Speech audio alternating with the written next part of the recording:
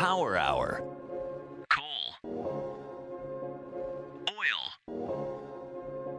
Natural gas. Power Hour, the show where today's top energy experts break down today's top energy issues. No sound bites, no talking points, no nonsense, no BS, no softball questions, no vagueness, just in-depth analysis and ruthless clarity. Power Hour. Here's your host, Alex Epstein. Welcome to Power Hour. I'm your host, Alex Epstein.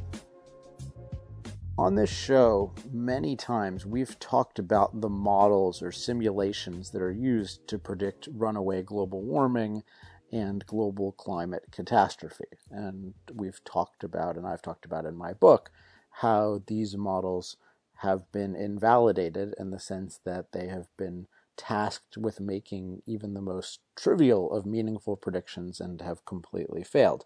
They have predicted runaway accelerating warming, and no such thing has happened.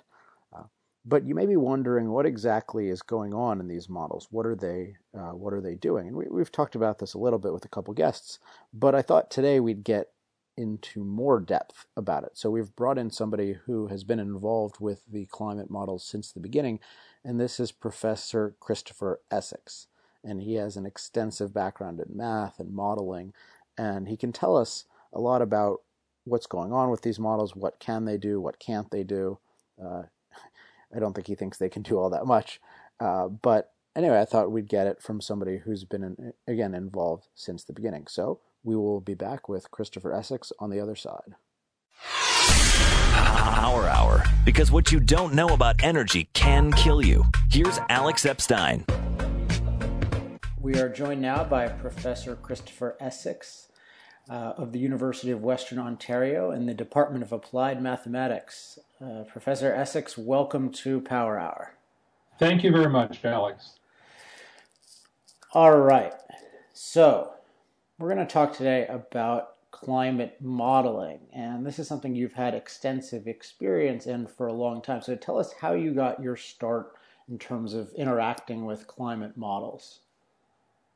Well, in the beginning, I was trained really as a theoretical physicist with the usual training in electromagnetism and quantum mechanics and classical mechanics and thermodynamics and statistical mechanics. And when I went to, my theme was to go into astrophysics, or my goal was to go into astrophysics. And I thought, well, maybe I could go in and study atmospheres, in particular planetary atmospheres. And I quickly found myself more or less unintentionally working in the Earth's atmosphere. And I was confronted with the idea, this was the 1970s, I was confronted with the task of building a climate model of the Earth. And so I was then working on the state-of-the-art of climate models, in particular radiative models, which were fashionable in those days. I can explain what that means, but it requires a bit of a digression. But they weren't like the big general circulation model type of things. But one of the things that really struck me and bothered me right at the very beginning, I mean, I had to do everything by hand and build all these models up from scratch in those days because computer technology was not what it is today, and so you had to work with all kinds of details that you would do by hand and so forth. But I built a radiative convective model and so forth. And one of the things that struck me at the time was just how, well, I don't know the word to describe it, as hokey models were.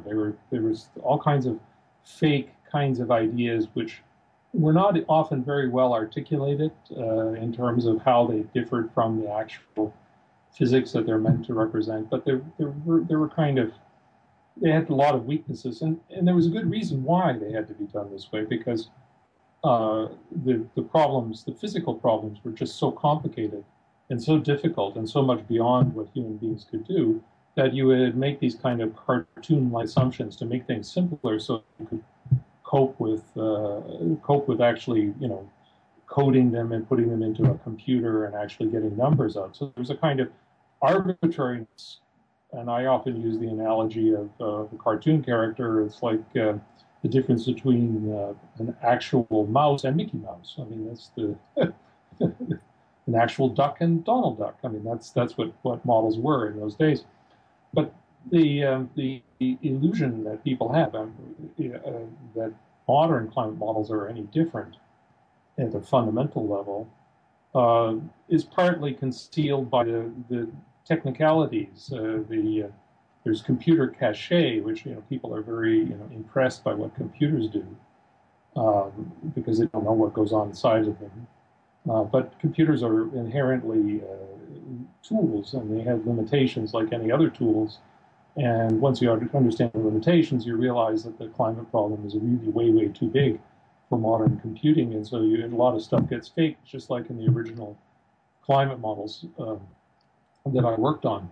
Then later on, when I finished my PhD and went into and became a postdoc, I was with the Canadian Climate Centre's group that has had a big general circulation model, and I discovered a lot of things about the limitations of models there, which I kind of already knew. And one of the things that was back in the early 80s, I decided at that point in my career that I would start focusing on the more fundamental type issues that were plaguing these models, to see if there was some way to work at these problems and see if some of them could be fixed or things could be improved. And so I really went more and more into theoretical physics applications and theoretical applications of computer science and so forth. And so most of the career I've been doing that kind of thing. So I've been working in thermodynamics and statistical mechanics and things like that, and other kinds of more mathematical things. And I've kind of left climate behind as much as I could because I knew it wasn't going to go anywhere. In terms of science, in terms of politics and the world stage, it's a totally different thing. But then around 1988 or 1990 or so, I was kind of started to get dragged back into this subject, and my reaction was, there's no hope of actually predicting anything in a coherent way, or even knowing what we're actually wanting to predict. And so it's because we're engaging at levels with some of the most fundamental problems of modern science, of the real frontiers of modern science. And it's completely the opposite of the kind of scenario where these are all solved problems and it's a simple problem and everything else. This is the opposite of a simple problem. I mean, all of the physics is connected to, and it's very easy for me to connect everything to things like the Clay Millennium problems and so forth. I mean, it's that level. I mean, the 7 greatest unsolved problems in mathematics. I mean, that's, each with $1 million prize. You connect to 2 of those Clay Millennium problems to the climate problems. So it's not just some trivial point. So. All right, thanks for that overview. I want to drill down into a couple of aspects of this, since I think in our audience we have a range of mathematical and scientific backgrounds, and even the more sophisticated, I think, have a lot to learn here. So let's go back to your involvement in modeling climate. I want to ask, what was the purpose in doing that? Because my sense is that the purpose today is to, the basic assignment, as far as I can see, that climate scientists are given, is to show ways in which CO2 is, quote unquote, disrupting the climate system and ruining the planet. I mean, that's essentially what the project is, rather than understanding the dynamics of the climate rather. I wonder if back then, when you were starting out, there was a more honest interest in understanding the dynamics of climate, or whether it was already a skewed, more political priority. Well, nothing can compare to the way things have been in the past 20 years.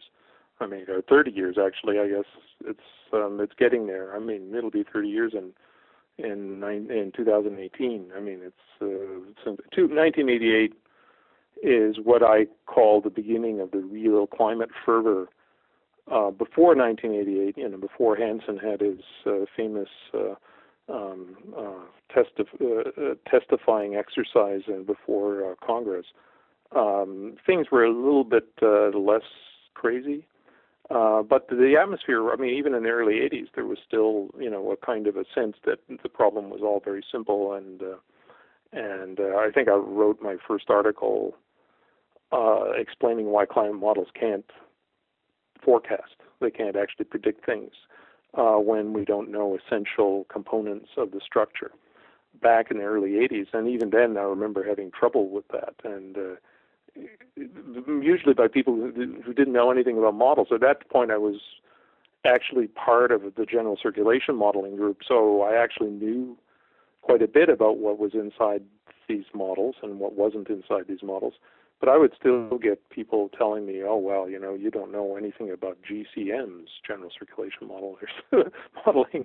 But I did. And, the models didn't shake off or didn't solve the problems in the original radiative convective type models. They introduced a kind of a new dynamic, a new aspect to it. But the fundamental issue of energy transport between the ground and space was still mostly using empirical representations, and still is today, because it's beyond the capability of our technology to be able to capture in using the full equations and the full physics.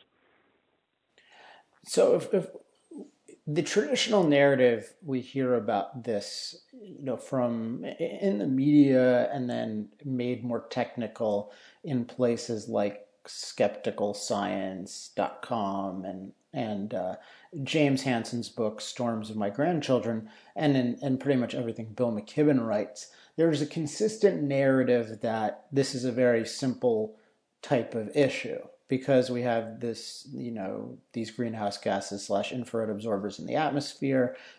There's going to be more energy in the atmosphere, and then they'll rate that in they'll compare that to the number of Hiroshima A bombs to make it seem really, really big.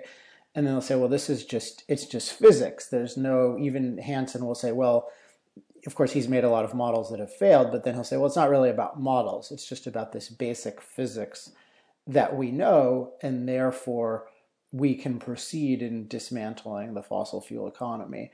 And we can know for certain that this is going to lead to runaway warming. So what is wrong with that in connection with all the things you've discussed about how there's many aspects of the climate, including how energy exists within the climate, that we don't know mathematically or physically? That question is so wide, and so, I don't even know where to begin with something like that. There's so much that's wrong with how this problem is formulated from top to bottom. The obsession with energy, this simplicity of the thing where they all think that the Earth is basically analogous to one giant hot brick with one temperature orbiting the Earth and so forth. It just leaves me speechless. I just don't know what sometimes to say. But if I can sort of go back to the notion of temperature, first of all, the idea that climate is temperature is something that dates back to, well, certainly when in the computer age, it dates back to the 1960s. There was certain papers by Manabe and Strickler and Manabe and Weatherald where they basically had a very simple model, which is known as a radiative convective model, where in essence the entire Earth is characterized by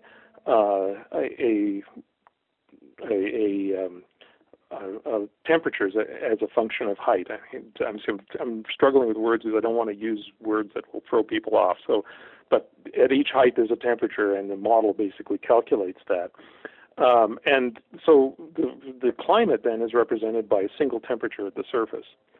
And so if climate change then is when that temperature changes, it goes up or goes down. And of course that's all you can do in that model is the way it's designed, because there's no other sort of degree of freedom in it, and that's it.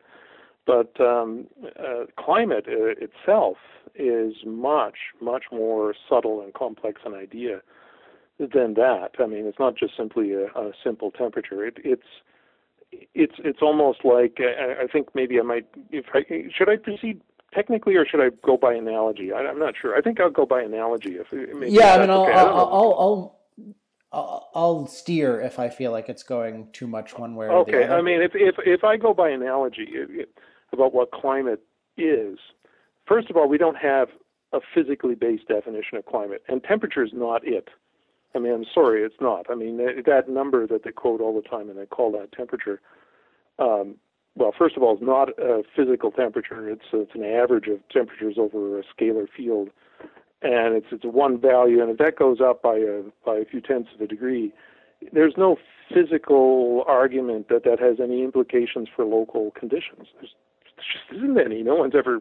They just argue. They hand wave it the same way they did in the 1960s. They still hand wave that sort of thing today. I mean, if it goes up by a tenth of a degree, or even if it doesn't change, I mean, it's very easy to imagine that number stays exactly the same, but that climate change takes place anyway. I mean, in other words, you can have a situation where that number stays completely fixed, but all the local climates are different. So that number itself is not climate, and it doesn't drive anything because a single physical quantity doesn't actually drive any process. You have to have at least two different physical two parameters. You have to have two different temperatures to make things go. You have to have two different pressures to make things go. You can't get by with just one temperature. Nothing happens, right? I mean, if it's in thermodynamic equilibrium, that's when you have one temperature. So nothing happens in thermodynamic equilibrium. So if you want things to change, you have to have more than one value. And so a single temperature can't represent the processes that take place on Earth. So all of those things in the original model are just kind of faked over. So, for example, the lower part of the atmosphere is called the troposphere. It's about maybe 10 to 14 kilometers, and below, and that's where all the thunderstorms happen and everything else. It's where the winds take place and the convection and the boiling atmosphere happens and so on. If you want to represent what goes on there, you have to capture this phenomenon called convection, and you have to be able to capture turbulence. Well, turbulent motion is one of the things that is right up there as one of the really unsolved problems of science. It's been known for, well, pretty much understood, at least mathematically, for 150 years, and we still haven't solved this problem in any rigorous way. And so things like thunderstorms and things like that, you can kind of characterize them, again, cartoonize them in a way and kind of try to understand things, and there's a place for that kind of analysis, but you can't actually predict it deterministically the way we can the orbits of planets and so forth. I mean, it's a different kind of numerical thing. Anyway, so if you want to capture the lower part of the atmosphere, you cannot do it by radiation alone, and that's one of the problems that people have. Is the reason why they think it's a simple problem is because they think it's just, as you were saying, energy in and energy out, and it's not. Because you have this lower atmosphere where you have this boiling taking place in the atmosphere, and you have this, and what it does is it acts as air conditioning on the surface. So the boiling, or the motion, the physical motion or movement of energy away from the surface to higher up in the atmosphere and ultimately to space, is dynamical, not radiative. And so at least half of it. I mean, so in other words, the dynamical part is as much a part of it as the radiation. So if you actually want to compute the temperature at the surface from first principles, you can't do it with radiation alone. If you said there was only radiation, the surface temperature would be something like 60 degrees Celsius, which would be like 140 degrees Fahrenheit, right? So it's that much of a cooling effect.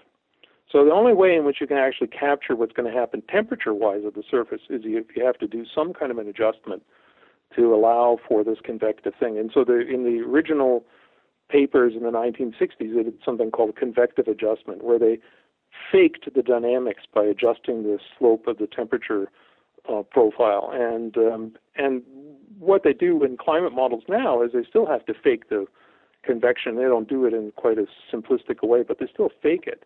And so all you have to do is just get different convection, and the whole ball game is done up. So it's like having a greenhouse, but a greenhouse with air conditioning and blinds, because you also have clouds, neither of which you have control of or knowledge of. So what becomes predictable at first becomes actually quite unpredictable if you don't know what the air conditioning or the blinds are set at.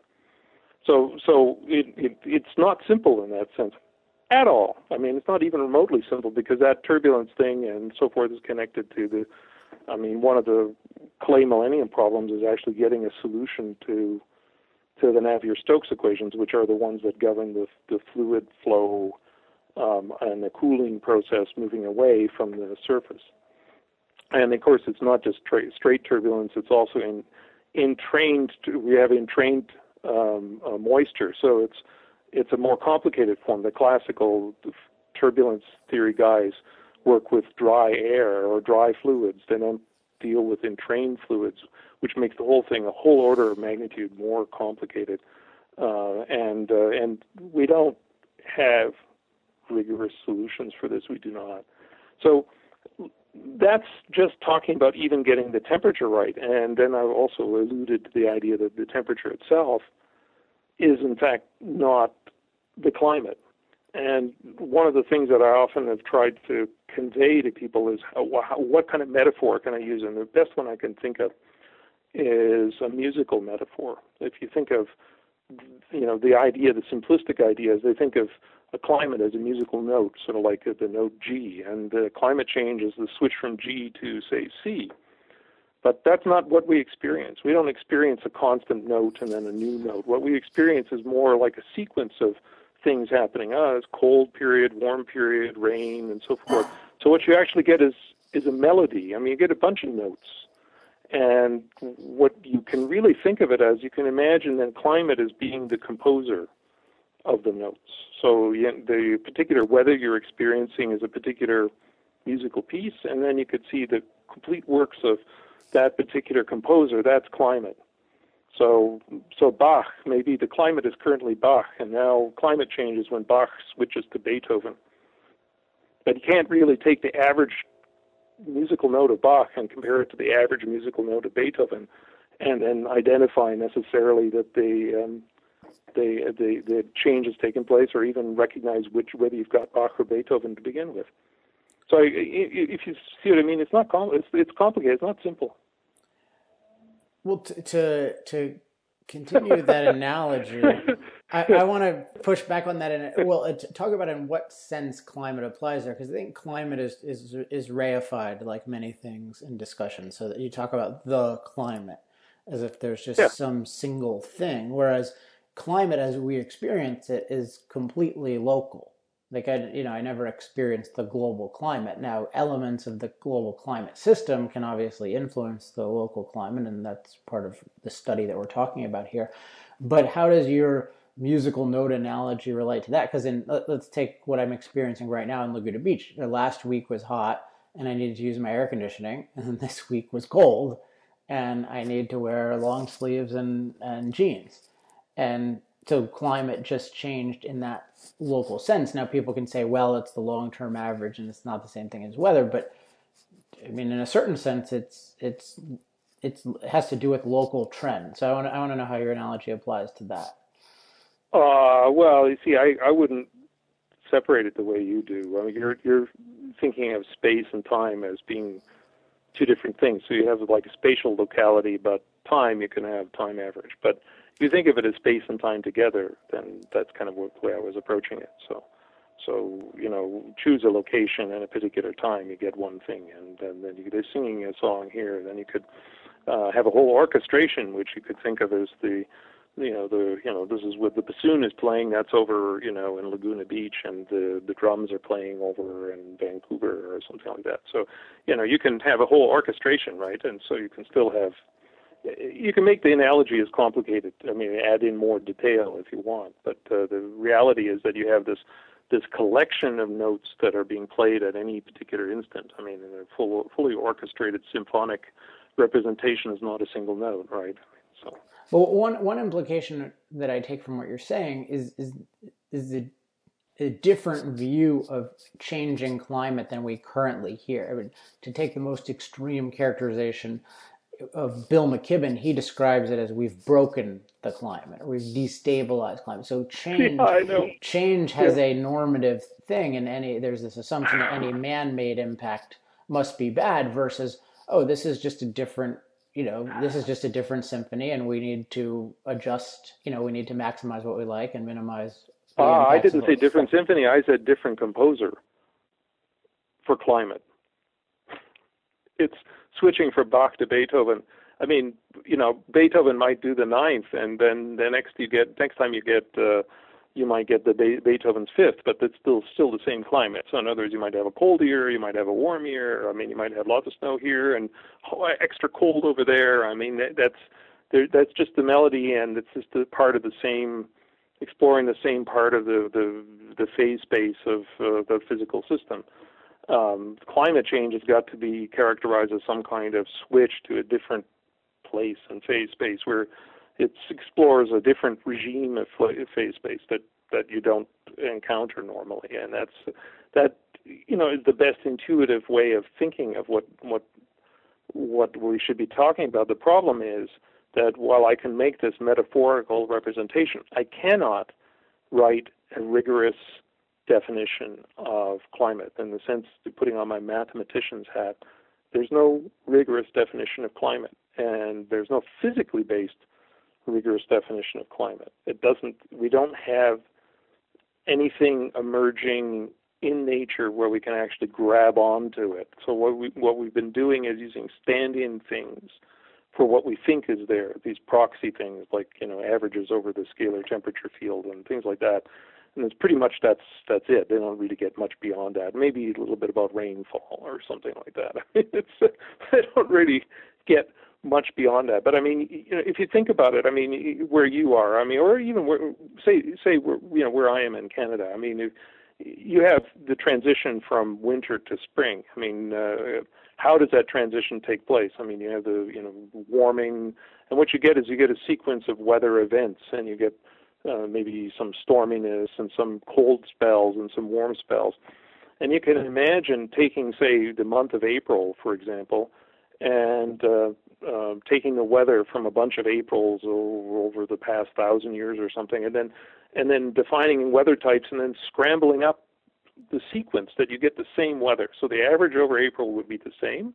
You could assume you just select the ones that have the same average of some kind, and just rearranging the sequence that you get the weather. So in other words, you get a late frost as opposed to an early frost. And now if it became persistently a late frost, then suddenly now people would argue the climate's changed, but the average would be unchanged. I mean, that's over April. I mean, that's the point, is that you haven't really nailed anything down by quoting just some random off the street average. You just go mug an average off the street and say, okay, now your climate, right? I mean, that's not the way it works. I mean, so out and play devil's advocate on this. So someone could say, well, okay, you're right, Chris, that we can't simulate all these different dynamics of climate, or we don't understand how all the drivers interact. Maybe we don't even have an exact definition of what it is when we're talking about climate. But nevertheless, can't we have a physical understanding of this one variable and its necessary consequences, and then draw implications, including negative implications from that? So in this case, it would be CO2 primarily. In the same way that, let's say, a certain economist could say, well, if you quadruple the money supply, if the government quadruples the money supply or dectuples it or whatever, okay, we don't know exactly how to predict economies, but we know that's going to lead to inflation, and that's going to lead to a whole other set of ramifications. So the idea that you don't need to know exactly how the whole system works to know that there's a negative impact on the system. Yeah, well, first of all, I want to go back. I'll come back to this question in a moment. I want to go back to something else that was said. I think was it McKibben or whatever was saying something about change and about climate change, we've broken the system and everything else. It's been changed in some fashion. The problem is that if you're in an environment where everything's changing all the time, which it is, I mean, and it's changing from our point of view in a big way. I mean, I was, one, year versus another year can be vastly different in terms of things on a human scale. It could be very warm or it could be very cold, and you can, one day could be 10 degrees warmer than the next day and so forth. I mean, can be wet, and the next day it can go through a sequence of sunniness and so on. So the point is, we know that even if you just step outside, things might be calm, and then you might get a burst of wind. I mean, so suddenly it's very windy, and then the wind will stop. And this phenomenon in turbulent systems known as intermittency. Everything's fine, and then bang, all the papers are blown off the table, and then it's calm again, and you think it's fine, and then there's another burst. So you have these short time scale changes, and locally, other people nearby might not have experienced that at all. So these are local, and they're over short time scales. And then there are things that are kind of a little bit, the nearest few kilometers, and then there's another scale over a day or so forth, and then you get scales in the weeks to months, and then you got scales over the whole planet, and so on. And the problem is that things are changing on all time scales and all space scales, up to the whole, as far back in time as we can see, things are changing all the time, and over all space scales, we know they're changing. So the problem with climate is always, what part of the change do we get to throw away and call climate? So there's this weather stuff, and then there's this local phenomena stuff, and there's this weather stuff, and there's this climate stuff. We don't really have a good idea of which part to throw away and which part to keep to define climate. So if someone's talking about the climate system having been broken or anything else, I have no idea how they could even make that claim. I don't even know what they're talking about. I don't think they know what they're talking about. So I had to respond to that. So now you are introducing a new dimension to this, which is what should we do about it? Is that correct? It's like, No, not.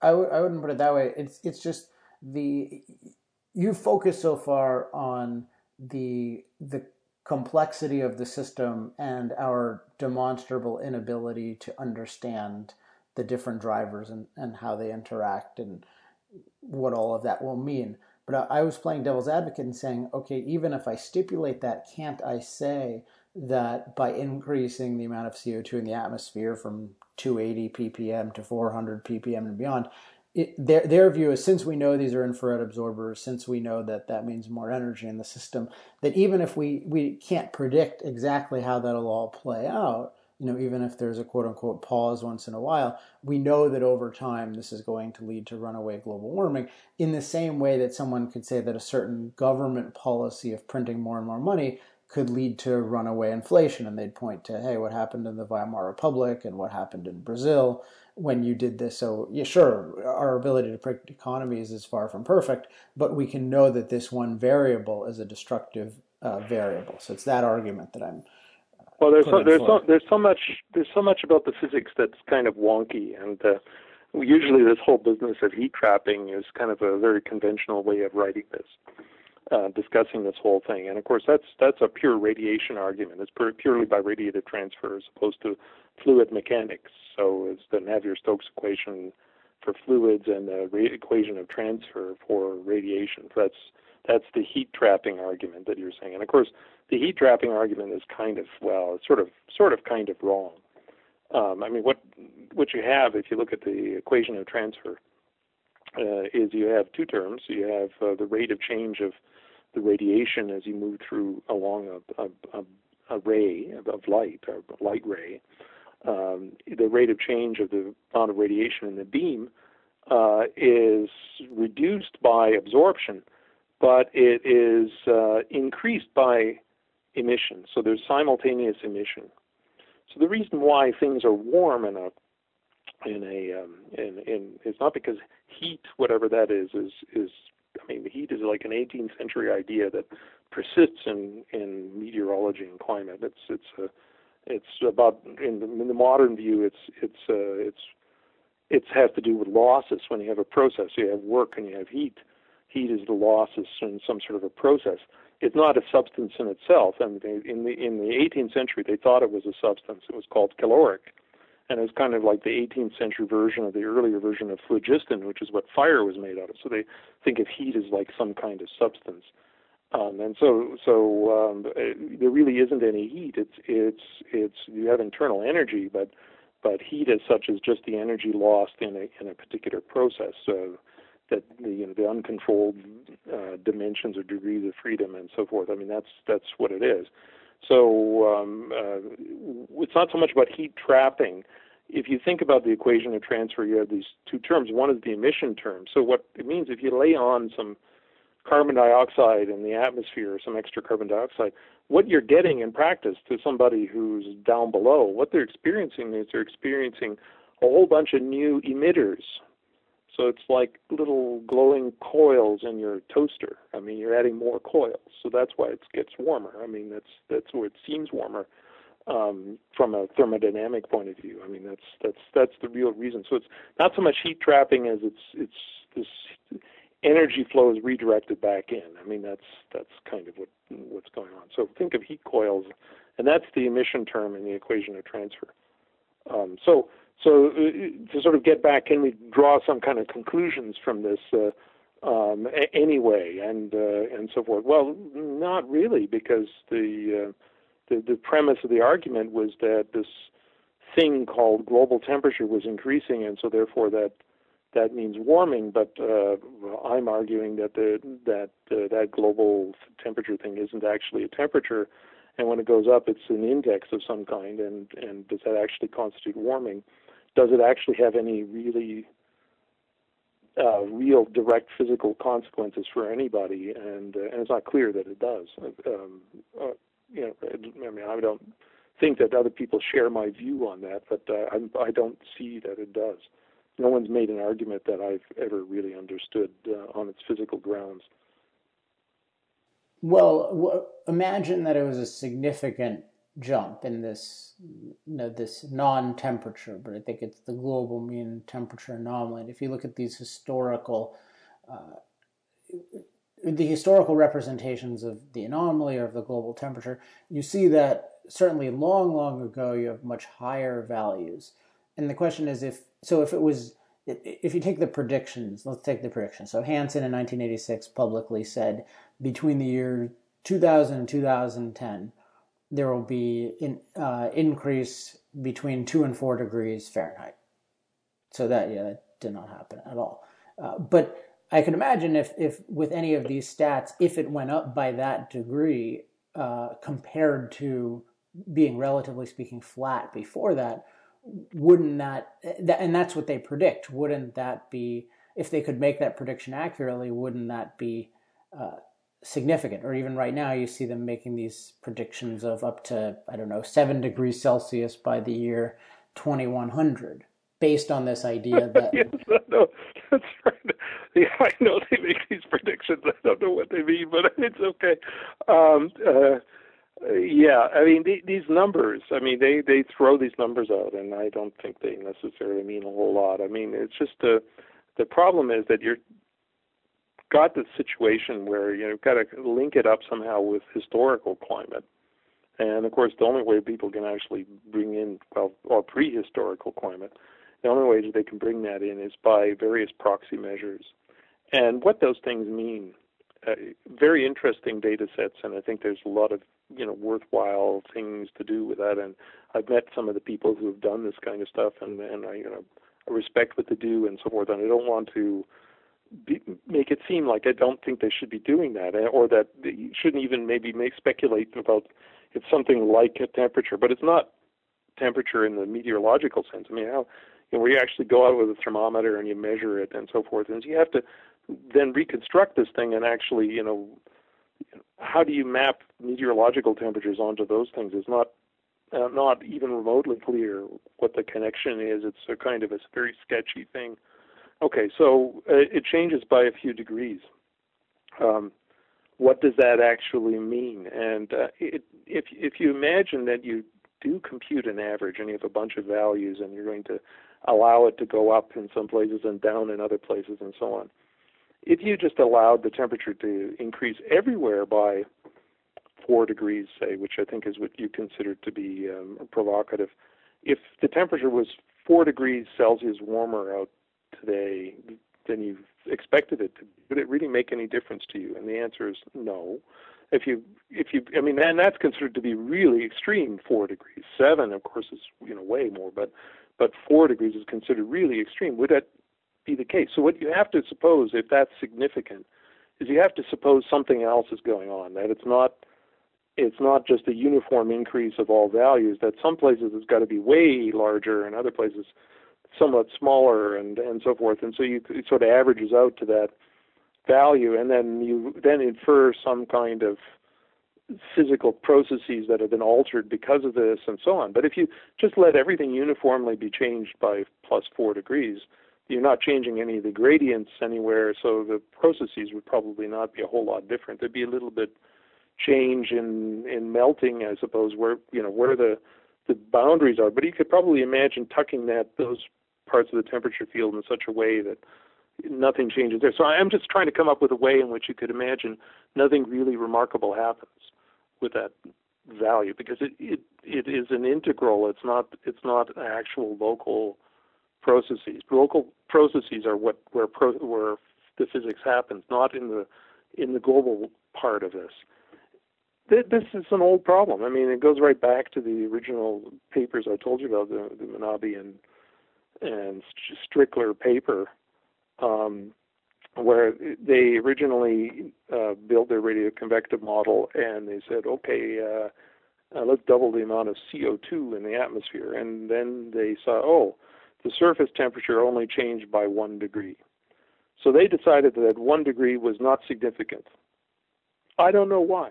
They just decided 1 degree was not significant. It could be that 1 degree is significant. It could be 0 is significant. I mean, in terms of the underlying processes being rearranged and so on as a result of that, it could be. But suppose they decided 1 wasn't significant. So they said, now how can we fix that? Well, one of the things they decided is, well, if it gets a little warmer, that means we're going to evaporate more water. And so now we have more water in the atmosphere. And the water is where the real action is. That's where the real going concern is when it comes to infrared radiation gases, or greenhouse gases, as people call them, instead of IR gases. So it's like way, way more than CO2. And if without that, and so they were able to double. So it went to 2 degrees by allowing the amount of water vapor in some arbitrary way. It's called fixed relative humidity to change. And so suddenly it became a much bigger result. But it's very easy to make some other ad hoc assumptions in a model that will say, well, maybe the convection is going to change.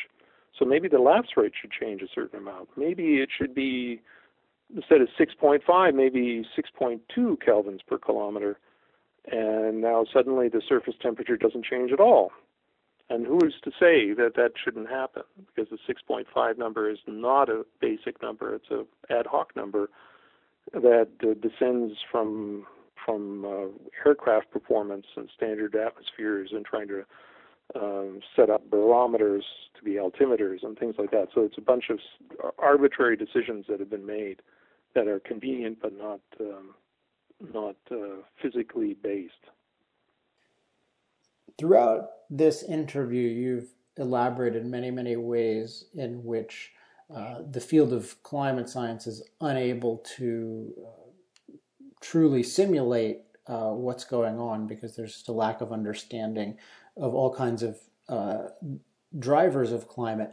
And yet, over the past several decades, the public positioning of this field has been one of oracles who know exactly how climate works and can foretell with certainty things like exactly how many gigatons of coal will lead to exactly how much warming, and that 2 degrees Celsius is a point of no return, and we need to agree to do this and all this stuff. So as somebody who's been educated in this and has been in it for decades, what has your experience been like? If we sort of take a time series of, I can't even imagine what it's like to observe this. Lunacy is too charitable a term because there's a lot of mendacity to it. And I call it tragicomedy is what I call it. But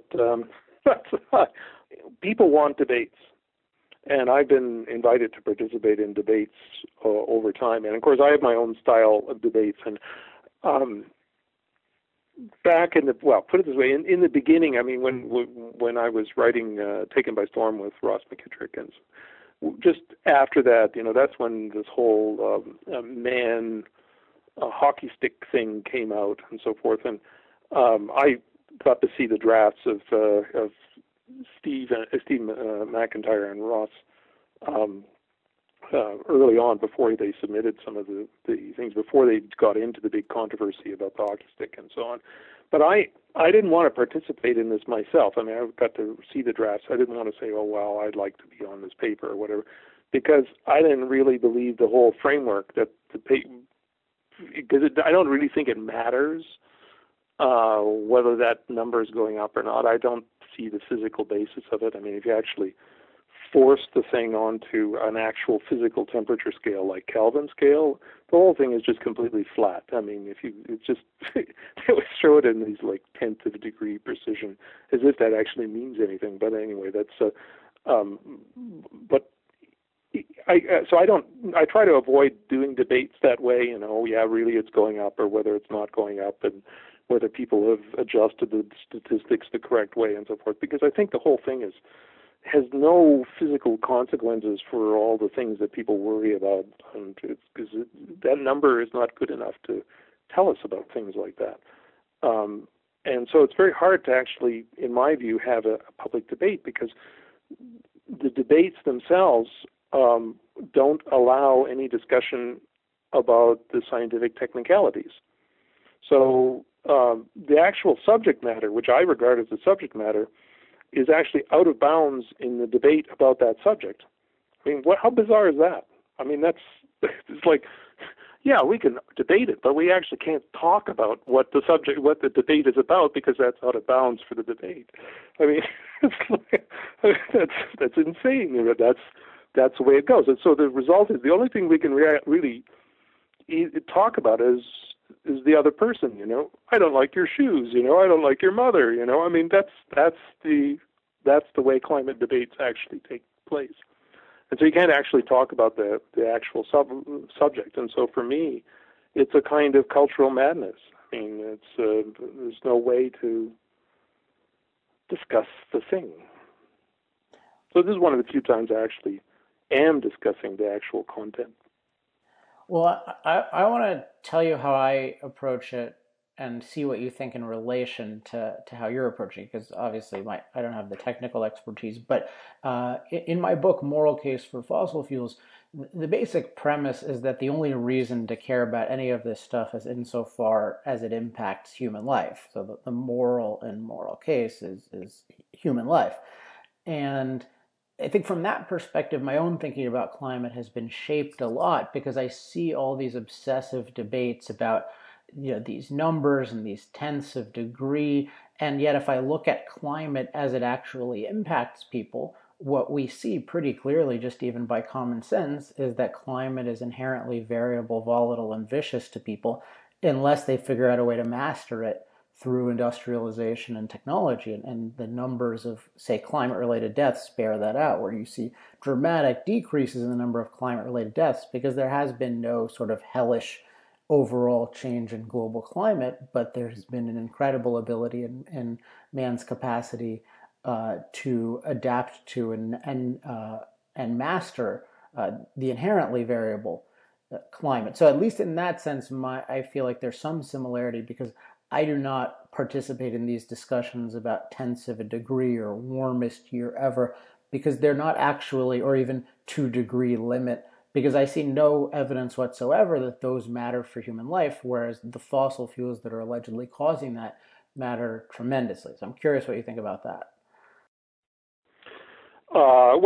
There's really two different issues. There's the actual science, which is what I have always been interested in, what's actually true. And I think there's some really utterly fascinating stuff that I'm working on right now. I mean, I'm just having a great time trying to re-engineer physics so that it would work for climate and actually define what it is we want for this notion of climate. So I'm working on a theory for climate. I don't know if I'll pull that off in my lifetime, but I'm doing my level best, and I had a lot of great, cool things come out of that. But the problem is that the actual audience for that sort of thing is very, very, very small. I mean, the number of people who can understand it or even are interested in it is very, very, very small. So it's hard to publish, and it's, and so that's the scientific issue.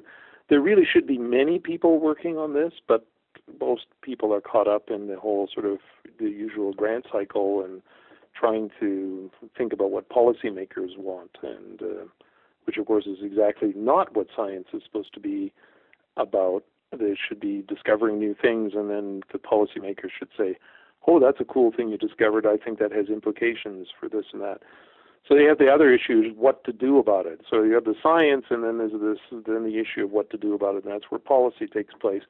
They're two different things, and as long as they can coexist separately, they're fine. But when you try to somehow get them mixed up together, so that scientists are doing policy, and policy guys are saying what the science is, then after a while you end up with a big mess. And that's what we're in right now, is a situation where people don't actually know about anything, and it's impossible. Everyone's terrified, and nobody wants to. I advise young people not to go into this field because of the problems with it, and so the whole field is kind of frozen and locked down because it can't get past its own simplistic assumptions, which are kind of imposed on it by policy thinking and people who, political activists and so forth, who have really no idea of the reality and the subtleties that are involved here.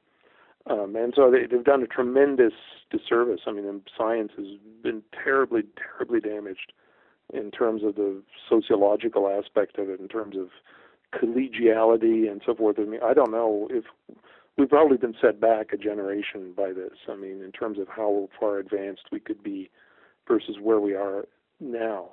In terms of fossil fuels and so on, I think people get worked up about things that they don't actually understand. And if you think that so many tons corresponds to a certain amount of climate change, this is just complete gibberish. I mean, as far as I'm concerned, it's a very long-chained, hand-wavy kind of argument to get to that connection, and to make it that precise, there's no real scientific justification for that. And I, of course, now if taking off my science hat and putting on my human hat, I agree with you. I think that people need fuels. I mean, and the thing about fossil fuels is they have energy density, and they have consistency, so you can deliver the energy you need in the place you need it when you need it. And I don't think that we've come up with a better way to do that. I mean, if we could come up with another way to do that, then I'm sure it would happen. Nuclear power is another way. I mean, but both of those things are politically unacceptable, but for reasons that really don't actually warrant any scrutiny. So that's how I take that. So as we wrap up, any other comments you have on the state of climate science or climate modeling, or anything else about the discussion in the culture today?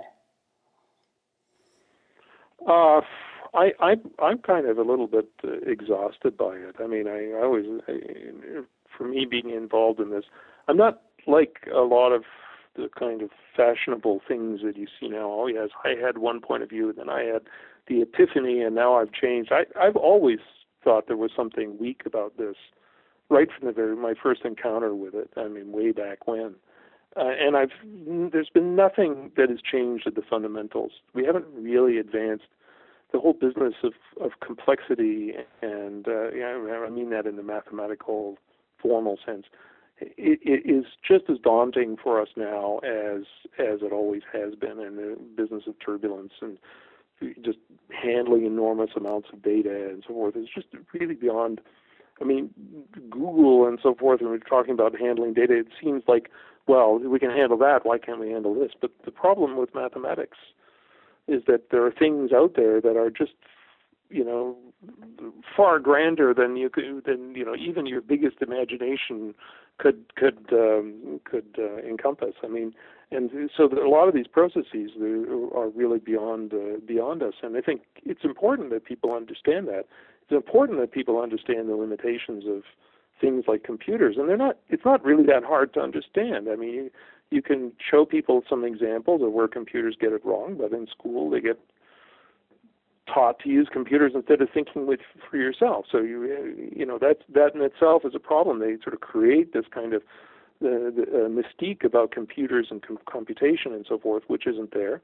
People don't understand about measurement, so they don't understand the limitations of actually just measuring something, and so they don't understand that. And so it's very hard for people to kind of grasp how all of these things come together in a kind of perfect storm of complexity in the case of climate, and so it's much easier just to pretend it's not there. So you pretend it's not there, and then it becomes something that political people can get a hold of. And I think in the end, if people reason only by expertise, which is what they're doing, they're saying, well, these experts told me this, so therefore this is the position I'm going to take.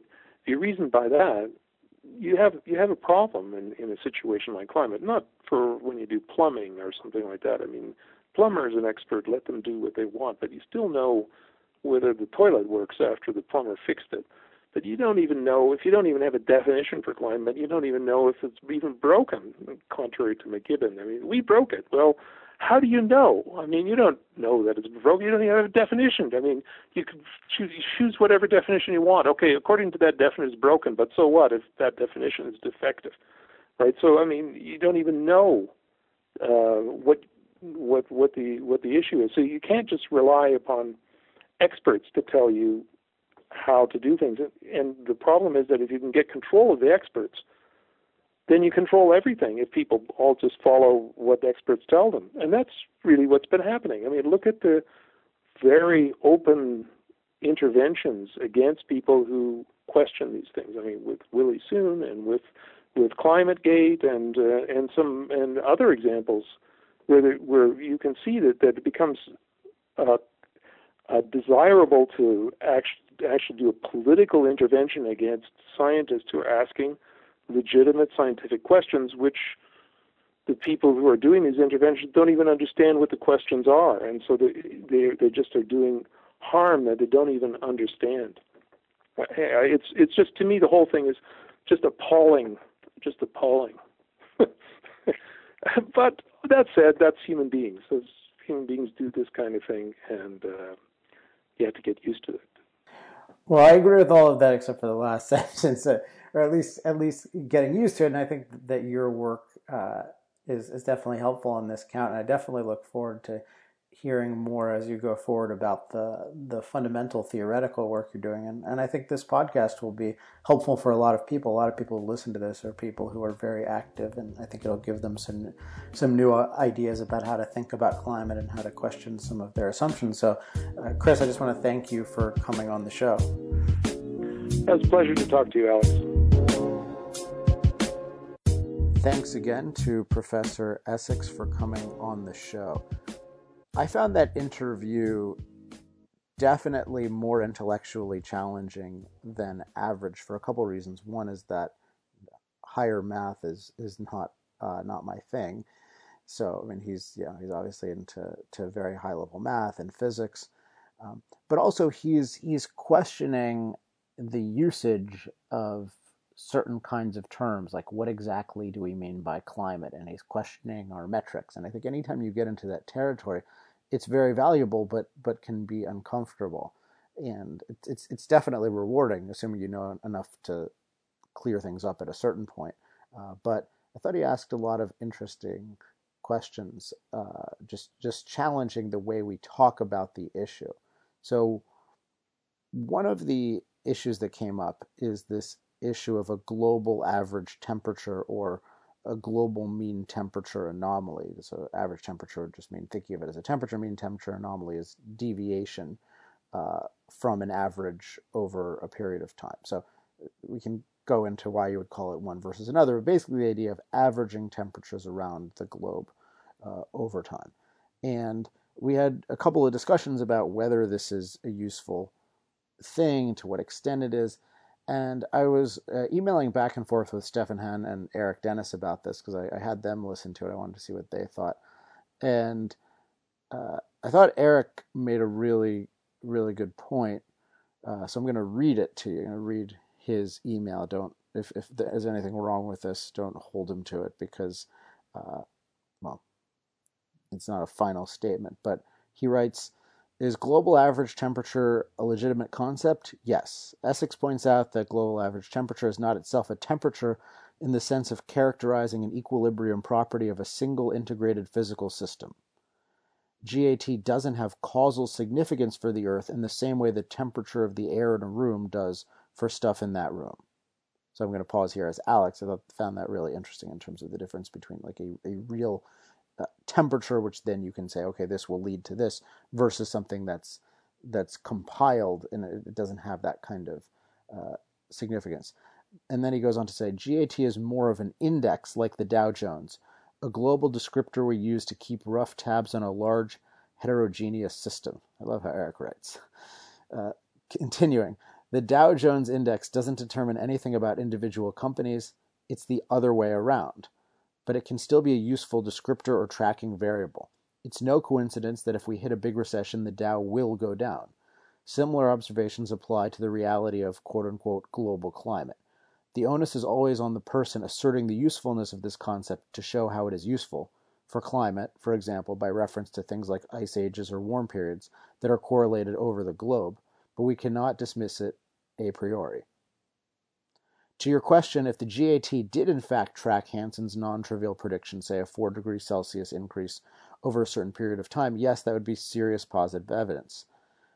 He is free to set the terms, he is in Hansen, like by defining the GAT, and critics are free to assess what was the inherent difficulty of the prediction task. That is, did Hansen actually make a significant prediction? And it's not trivial to predict GAT over long time spans. It is easy, however, to confidently state a prediction and then to be proven utterly wrong 20 years later. As a parenthetical, this is Alex, I was at Harvard yesterday, and I had made the point about the models and shown the drastically wrong predictions, and there was an apologist in the audience who's just saying, oh, well, you can't expect to be exactly right over 20 years. In fact, hopefully this recording will be up, but the professor who responded to me just said, oh, well, it's not really fair to do it over 20 years. Climate is long term. And so, first of all, we've been making these predictions for 35 years. They have made discrete predictions for 10 years in the future. And anytime someone makes a confident, bold prediction, you can hold them to that. So I really like that point, and I certainly want to hold people to it. So Eric liked the analogy I made about inflation, and I still stand by that as a good kind of question. So Eric wrote, you asked a great question with your inflation analogy. Thank you, Eric. The answer is that there's a bunch of things we could predict about the climate given certain external forcing scenarios. That's ways of impacting the climate. So if the sun started emitting twice as much light energy as it does now, there's little doubt that the model predictions, namely that the Earth would start to seriously heat up, would be borne out. But slight changes in CO2 levels are more like asking, what if the government decided to subsidize Ford versus subsidizing Chrysler with $20 billion this year? What would be the effect on cars produced 30 years from now? No macroeconomist would pretend his model could answer that question. So that's pretty great analogy about, they stick, a couple tens of billions of dollars. Now it has significance in a certain way, but in terms of the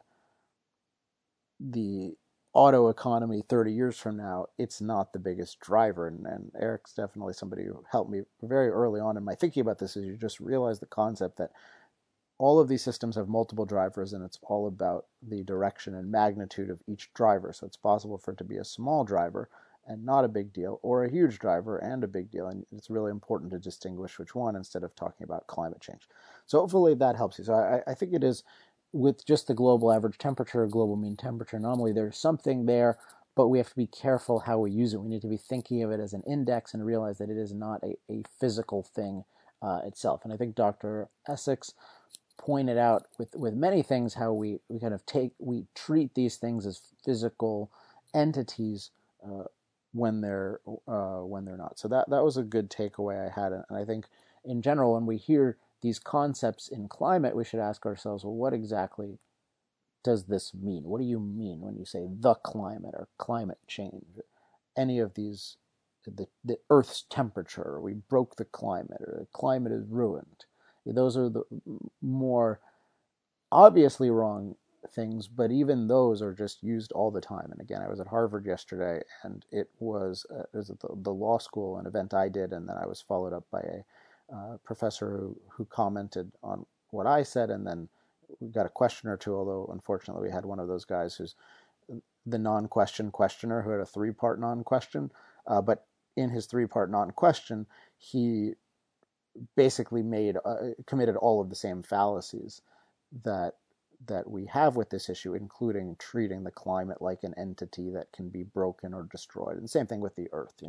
A lot of these questions are good to apply to the Earth. When someone talks about the Earth, what exactly do they mean?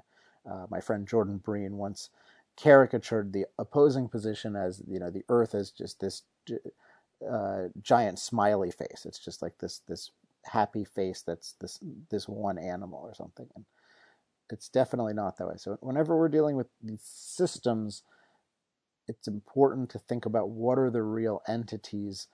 When are we describing something that is really a thing? When are we describing a collection of things? What is our purpose in doing so? So again, I think Professor Essex was very helpful in raising those kinds of things. One more thing from Eric that I thought was a good summary, because one of the things I look for in people that I work with at CIP is just being able to articulate very, very, very clearly what's going on. So with Stefan and Eric, I think they're both fundamentally very good at doing that. And Eric describes the weakness of the climate models, and he's summarizing what Essex said, but I found this to be a helpful summary. The weakness of the climate models in really describing the dynamics of the troposphere from basic physical principles. He observes, and he here is Essex, observes that they fail to do that. The models are not at all a straightforward application of known laws to the swirling masses of wet air extending a couple miles above the Earth's surface, that is, the atmosphere. This system is inherently too complicated to model by reference to basic principles alone. If you limit yourself to the rigorous physical laws they do include in their models, but without any extra manual adjustments and ad hoc fixes, then you would conclude the surface temperature of the Earth is, he says, 140 degrees Fahrenheit. That is radically different from what it actually is. So these special ad hoc adjustments, not just the well-tested physical properties, are extremely important in determining what the models predict. All this talk of it's just basic physics is nonsense, either utterly ignorant of the nature of the models or patently dishonest. It is important to emphasize as well that the main driver is not the greenhouse effect, but the funky, somewhat arbitrary set of feedbacks they choose to include in the models.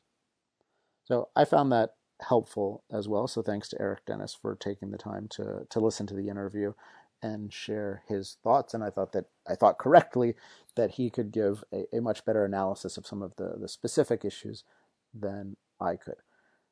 All right, it is time to wrap up. As always, if you have any questions, comments, love mail, or hate mail, you can email me at alex@industrialprogress.net.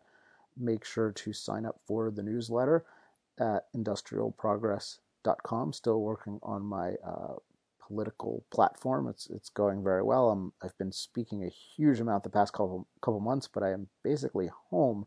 Well, I have only 2 speeches in the next month or month and a half, which should be really great for writing. It'll be nice to take a little bit of a vacation as well. But anyway, you should see some good writing there. And of course, make sure to follow us on social media. So there is on Facebook and Twitter, there is the Alex Epstein account, I Love Fossil Fuels account, I Love Nuclear account, and what am I forgetting? Oh, Center for Industrial Progress account. That one is definitely important. All right. Hope you're enjoying the episodes. Definitely, again, alex@industrialprogress.net. I'd love to hear feedback. I'm generally getting very good feedback. I've been recommending Power Hour a lot recently, so our listenership is growing. Definitely recommended to other people. I think aside from the Moral Case for Fossil Fuels book, this show is the thing that we do that has the most enthusiastic following. So if you like it, make sure to let me know so that we keep doing it. All right, next week we will be back with another great guest, another great topic. Until then, I'm Alex Epstein. This has been Power Hour. Power Hour. Life, liberty, and the pursuit of energy. Power Hour. The antidote to shallow thinking about energy issues.